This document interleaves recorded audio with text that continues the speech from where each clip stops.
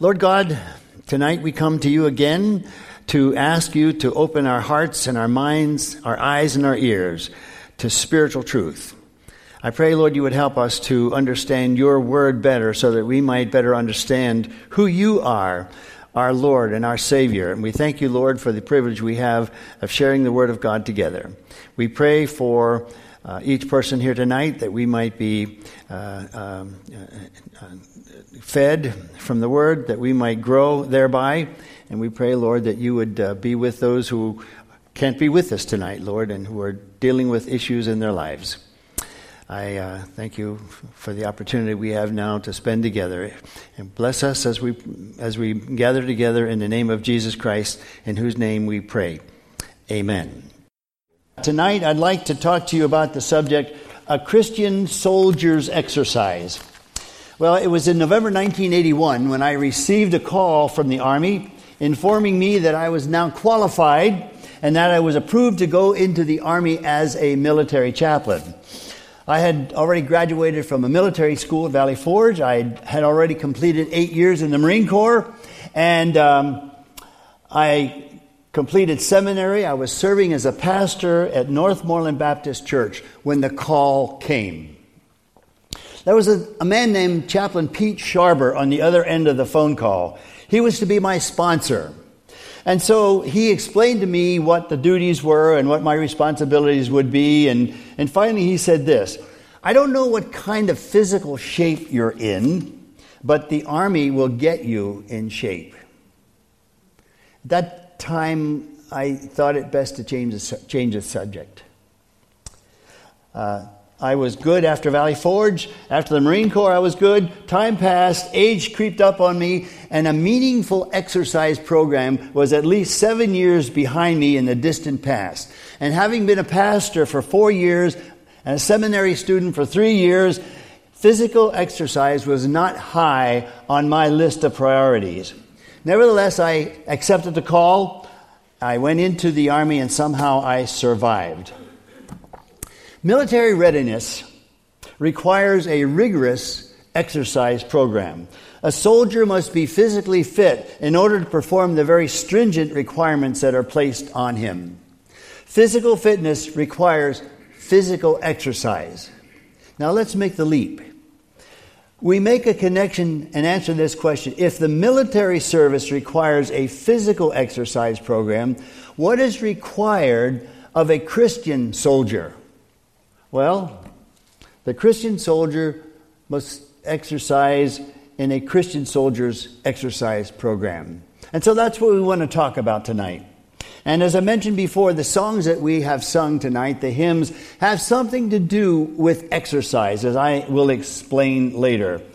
The captain of our salvation, Jesus Christ, demands that the soldiers in his army be spiritually fit, that they be prepared to meet the challenges and the temptations from the enemy that are going to face every Christian soldier.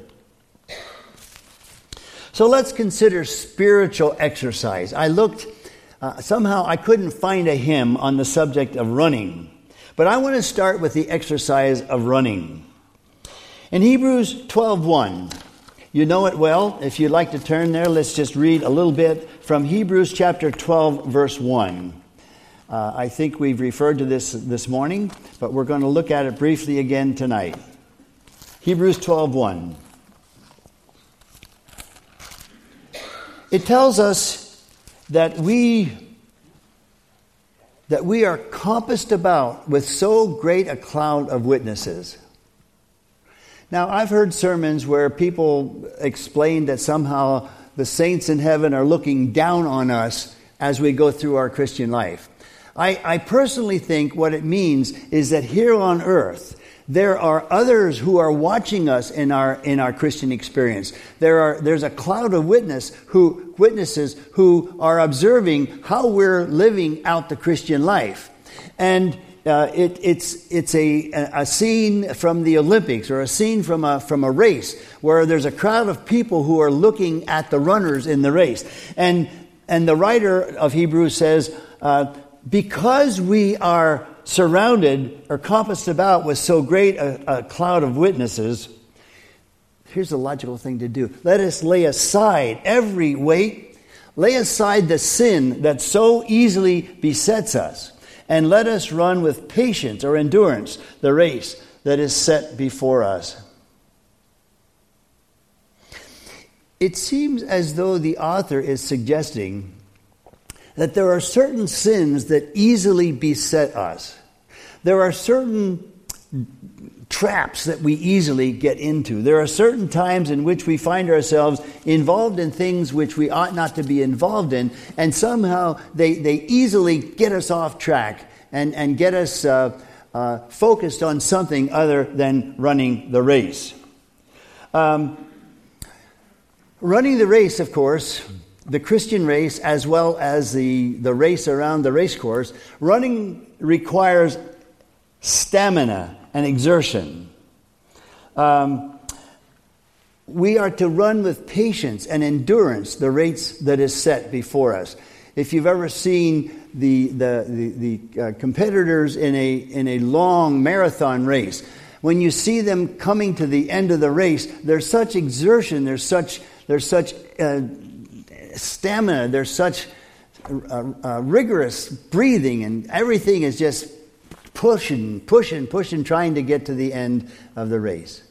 But they endure. They stand up to the requirements. They meet the end of the race, and they endure. So there are many verses that help us understand the rigor of running.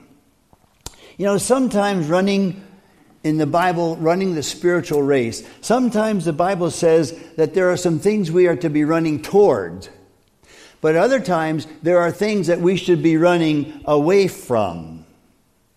In Romans 12:9, you need not turn there, but there's a verse which kind of clarifies this. Romans 12:9 says, abhor that which is evil and cleave to that which is good.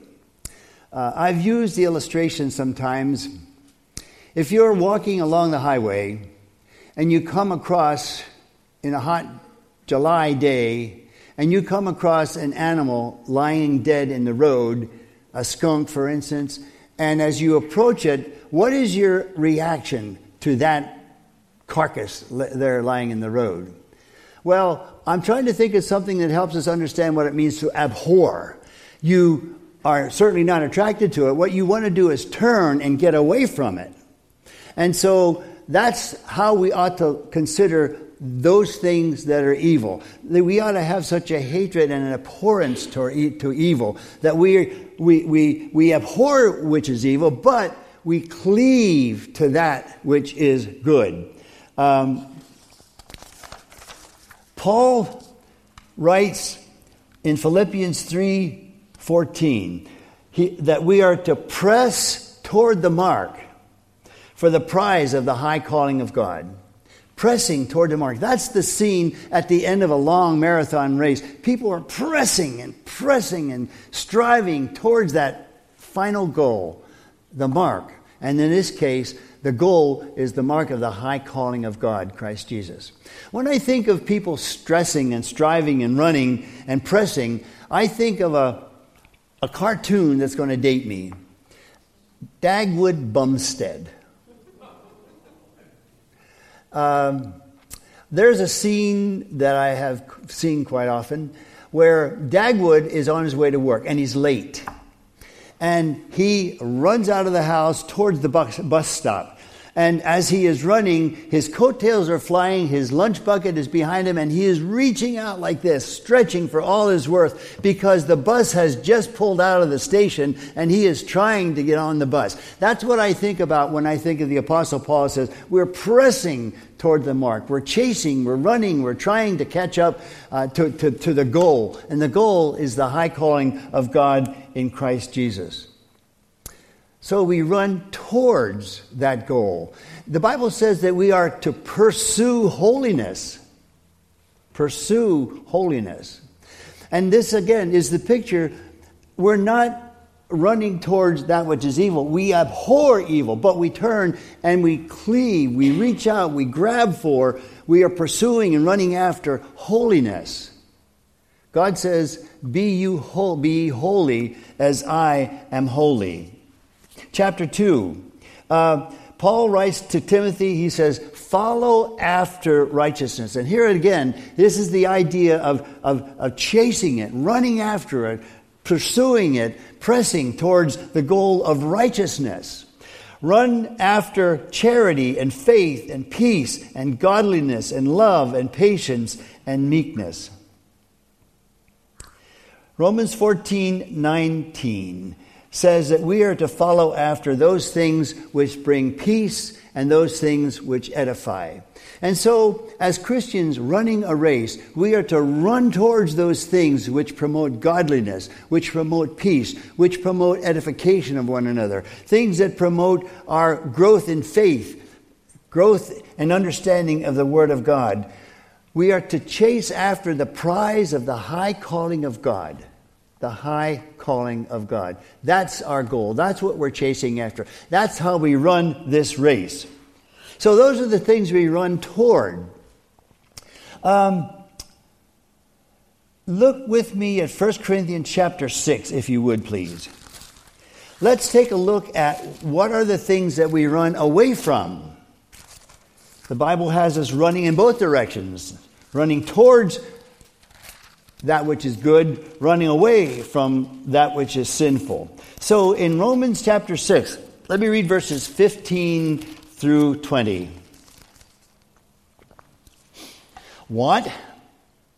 Know you not that he which is joined to a harlot is one body? Because for two, he says, shall be one flesh. But he that is joined unto the Lord is one spirit. Flee fornication. Every sin that a man does is outside of the body, but he that commits fornication sins against his own body. Then he says, what? You kidding me? Don't you know that your body is the temple of the Holy Ghost, which is in you, and you have of God, you are not your own. So we are to run from certain things. In this case, run from fornication. And he reminds us that, you know, we're living in a world where sin abounds, and sexual perversion and sexual activity is almost everywhere you look. And we're to flee that, keeping in mind that this body is the temple of the Holy Spirit. This body is sacred because it belongs to God. This body has been sanctified by the Holy Spirit and set apart for God's use.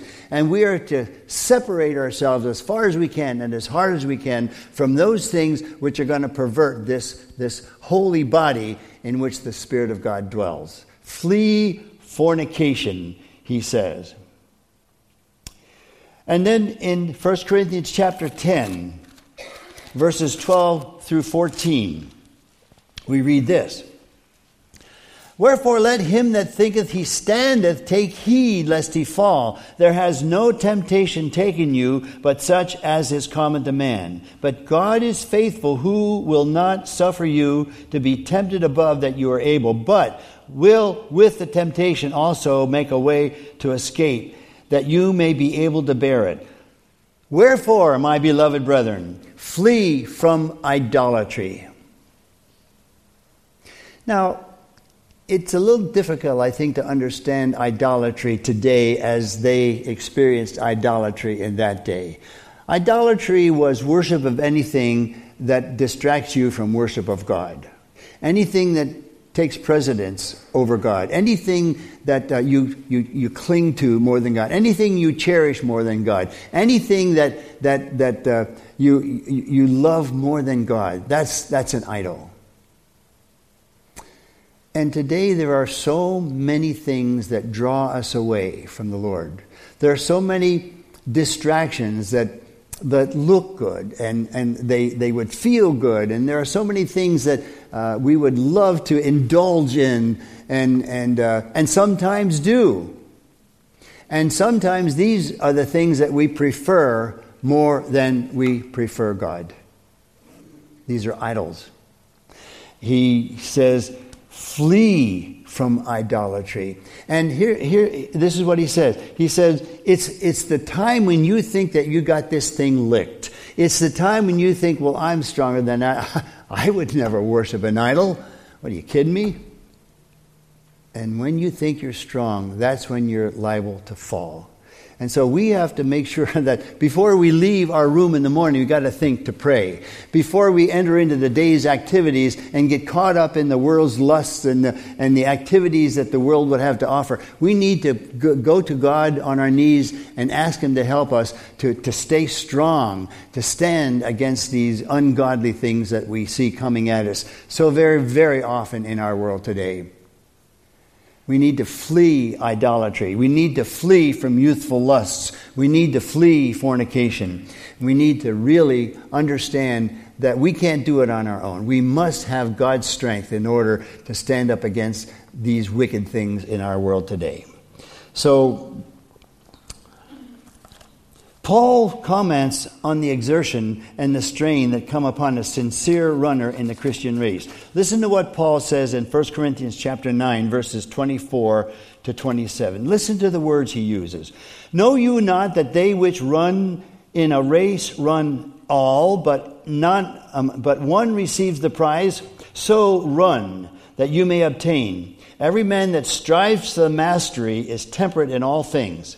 Now they do it to obtain a corruptible crown, but we an incorruptible.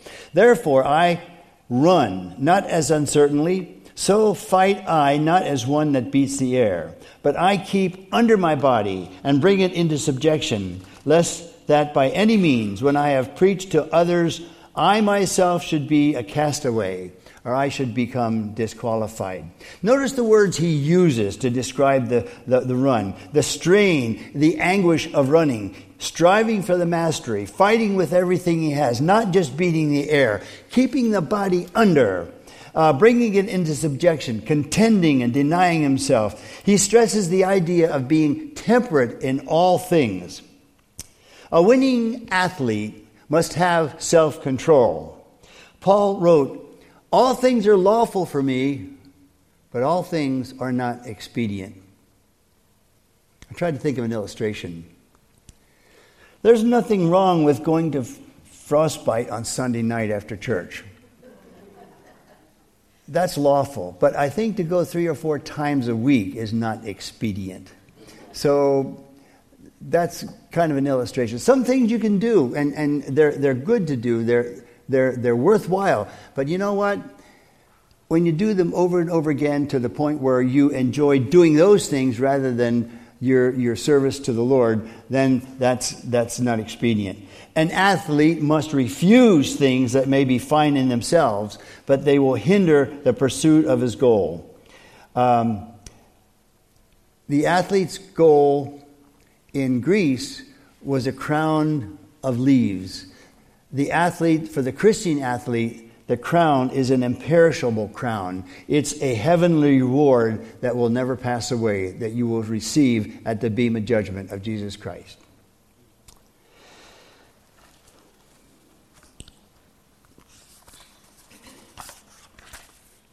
You know, when I think about these words that Paul has written, Paul realizes that he could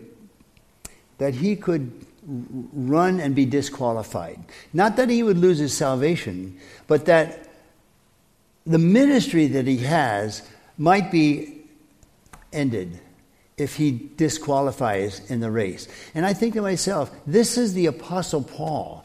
This is the man who probably has done more to spread Christianity throughout the world than any other person. This is the man that God chose to write most of the New Testament. This is the guy who would be the supreme example of what it means to be a Christian. And he is concerned that running the race, he's not going to do it right. He's concerned that somehow or another he's going to get sidetracked. He's concerned that somehow some sin is going to trip him up. He doesn't want to be disqualified. He doesn't want his ministry to end. And so he looks at himself, he examines himself, he asks himself the question, am I running this race to please God?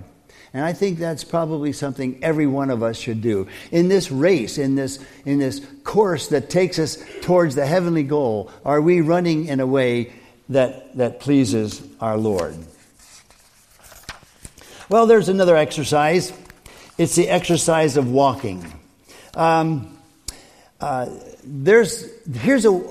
exercise that Christian soldiers should practice regularly. Walking does not involve the strain or the exertion that a run requires. In fact, if you want to relieve stress and relieve strain, you would go for a walk. Walking is relaxing. It brings composure and poise and health. Walking allows you to see and to appreciate things around you that you might not ordinarily see in the fast pace of life. Now, in a military setting, a very impressive sight is the activity of a large group of soldiers who are walking together and in step with each other. We call it marching. If you've ever seen a parade, let's say at West Point, or if you have seen a good marching band in a parade in your community, there's unity and there's discipline, there's form, there's beauty, there's order. And when you see a marching unit marching in step, you might find your own feet moving, wanting to join in with their stride. What does your spiritual walk exhibit? John tells us to walk in love. Too many times we're in a hurry. Too many times we don't know the people who are around us who are hurting. Walking in love helps us to keep our priorities in order, helps us to better understand why the Lord has kept us here on the earth. And that is to love the Lord with all of our heart, soul, and mind, and to love our neighbor. Walking in love tempers our anger and increases our patience with difficult people. The Bible says that we're supposed to walk in truth. A Christian soldier is to be dependable and faithful. To walk in truth requires that you keep your word and that you're lovingly honest with others. A truth walk always takes the high road and avoids compromise. Then we're supposed to walk in the Spirit. When we're guided by the Holy Spirit, our lives demonstrate purpose and confidence. The Spirit of God guides us away from temptations and pitfalls. When we're filled, when we're controlled by the Holy Spirit, we understand the sovereignty of God and the love of God and the purposes of God in our lives that the world cannot understand. The Spirit of God fills us with joy in our Christian service. We find contentment even in the most trying circumstances. A spiritual walk is attractive to the world where chaos and uncertainty are so prevalent. Walk in the Spirit. And then we're to walk circumspectly. Circumspectly. Don't be led into sin. Know your enemy. Be on guard against your enemy. He might be a roaring lion, in which case you can easily recognize him. The massacre in Israel was the work of the roaring lion. But the danger is when Satan is in a wolf in sheep's clothing, or when the enemy is disguised as an angel of light. Satan is the father of lies, and Satan is deceitful. Keep your armor on and always be on guard. The Bible says, walk in the light. Seek the Lord's approval on everything you say and do. Trust in the Lord with all your heart, and lean not to your own understanding, but in all of your ways acknowledge him, and he will direct your path. The word is a light unto my feet and a light unto my path. Walk in the light. And then walk in newness of life. In doing so, you're going to demonstrate composure and confidence and beauty and spiritual health that a godly walk will show to the world. As a church, we must walk in step with each other, walk in harmony with each other, demonstrate the unity and the discipline and the beauty and the order that God wants a Christian community to have. The unbeliever should want to see our Christian walk and should want to join in with our stride. Walk in the light. Now, third spiritual exercise, and you may not think of this as exercise at all, but it is. As a matter of fact, it may be the most difficult exercise. And this is standing. You say standing? Why is that difficult? Well, I think standing can be as demanding as running. When I arrived at Parris Island, South Carolina in 1968, my first orders were to get off the bus, expletives deleted, and stand on the yellow footprints. Have you ever Do you know about the yellow footprints? Yellow footprints, yeah. These buses come in loaded with 30 or 40 recruits. And they come in and from different stations in life, the football guy and the band guy and the high school dropouts, whoever they were. But they're all on this bus. And as soon as the bus stops, these drill instructors, like hound dogs, are on the bus and throwing things and throwing your suitcase and get out, stand on those yellow footprints. And when they say stand, they mean to stand. Now, what do I mean? The minutes seemed to turn to hours. My knees grew weak. My back began to hurt. Standing on the yellow footprints means you could not swat the gnats that were buzzing around your eyes. You couldn't swat the flies that were circling around your head or your face. You dare not wipe the sweat that's trickling down your back. And don't get caught looking around at things that are distractive. Over there, over there. The order is stand. Stand. You know, Christian soldiers have orders to stand. Stand against the schemes of the devil. Stand, having your loins girt about with truth. Standing is hard exercise, and taking a stand for what is right is demanding, and it's spiritually rigorous. We're living at a time when our culture is drifting farther and farther away from biblical truth and godly practice. In fact, the world, it seems, is being turned upside down. Evil is good and good is evil. And it's persuasive and it's demanding. And you better agree with the world or you're going to have trouble. But it's more and more difficult to stand. The danger for Christians is that at first we're outraged at some of the things that we see. We're offended by what we see. But today perversion is so common. And what was vile in the past is so commonplace today that we hardly notice what was once obviously perverse and sinful. The current generation begins to tolerate today what was forbidden in the past. And when we take a stand against socially accepted practices, we're declared bigoted, or we're declared closed-minded, or we declared homophobic, or all the terms that they've come up with lately in order to discourage and fight against a Christian and a Christian stand. Let me give you some examples, and I'm going to see if you can identify with the things that I'm going to say here.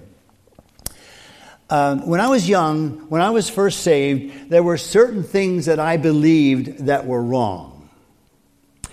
Trying to sort out what it means to be under grace rather than under the law sometimes was difficult. And a new believer always has in mind that he wants to live his life to please the Lord. And so there were certain activities that I avoided, at least tried to avoid, because they were not practiced by good Christians in that day, and our church, my church, spoke out against them. And to do these things would have brought great conviction. Now listen to this list and see if you can identify with what I'm talking about. Going to movies.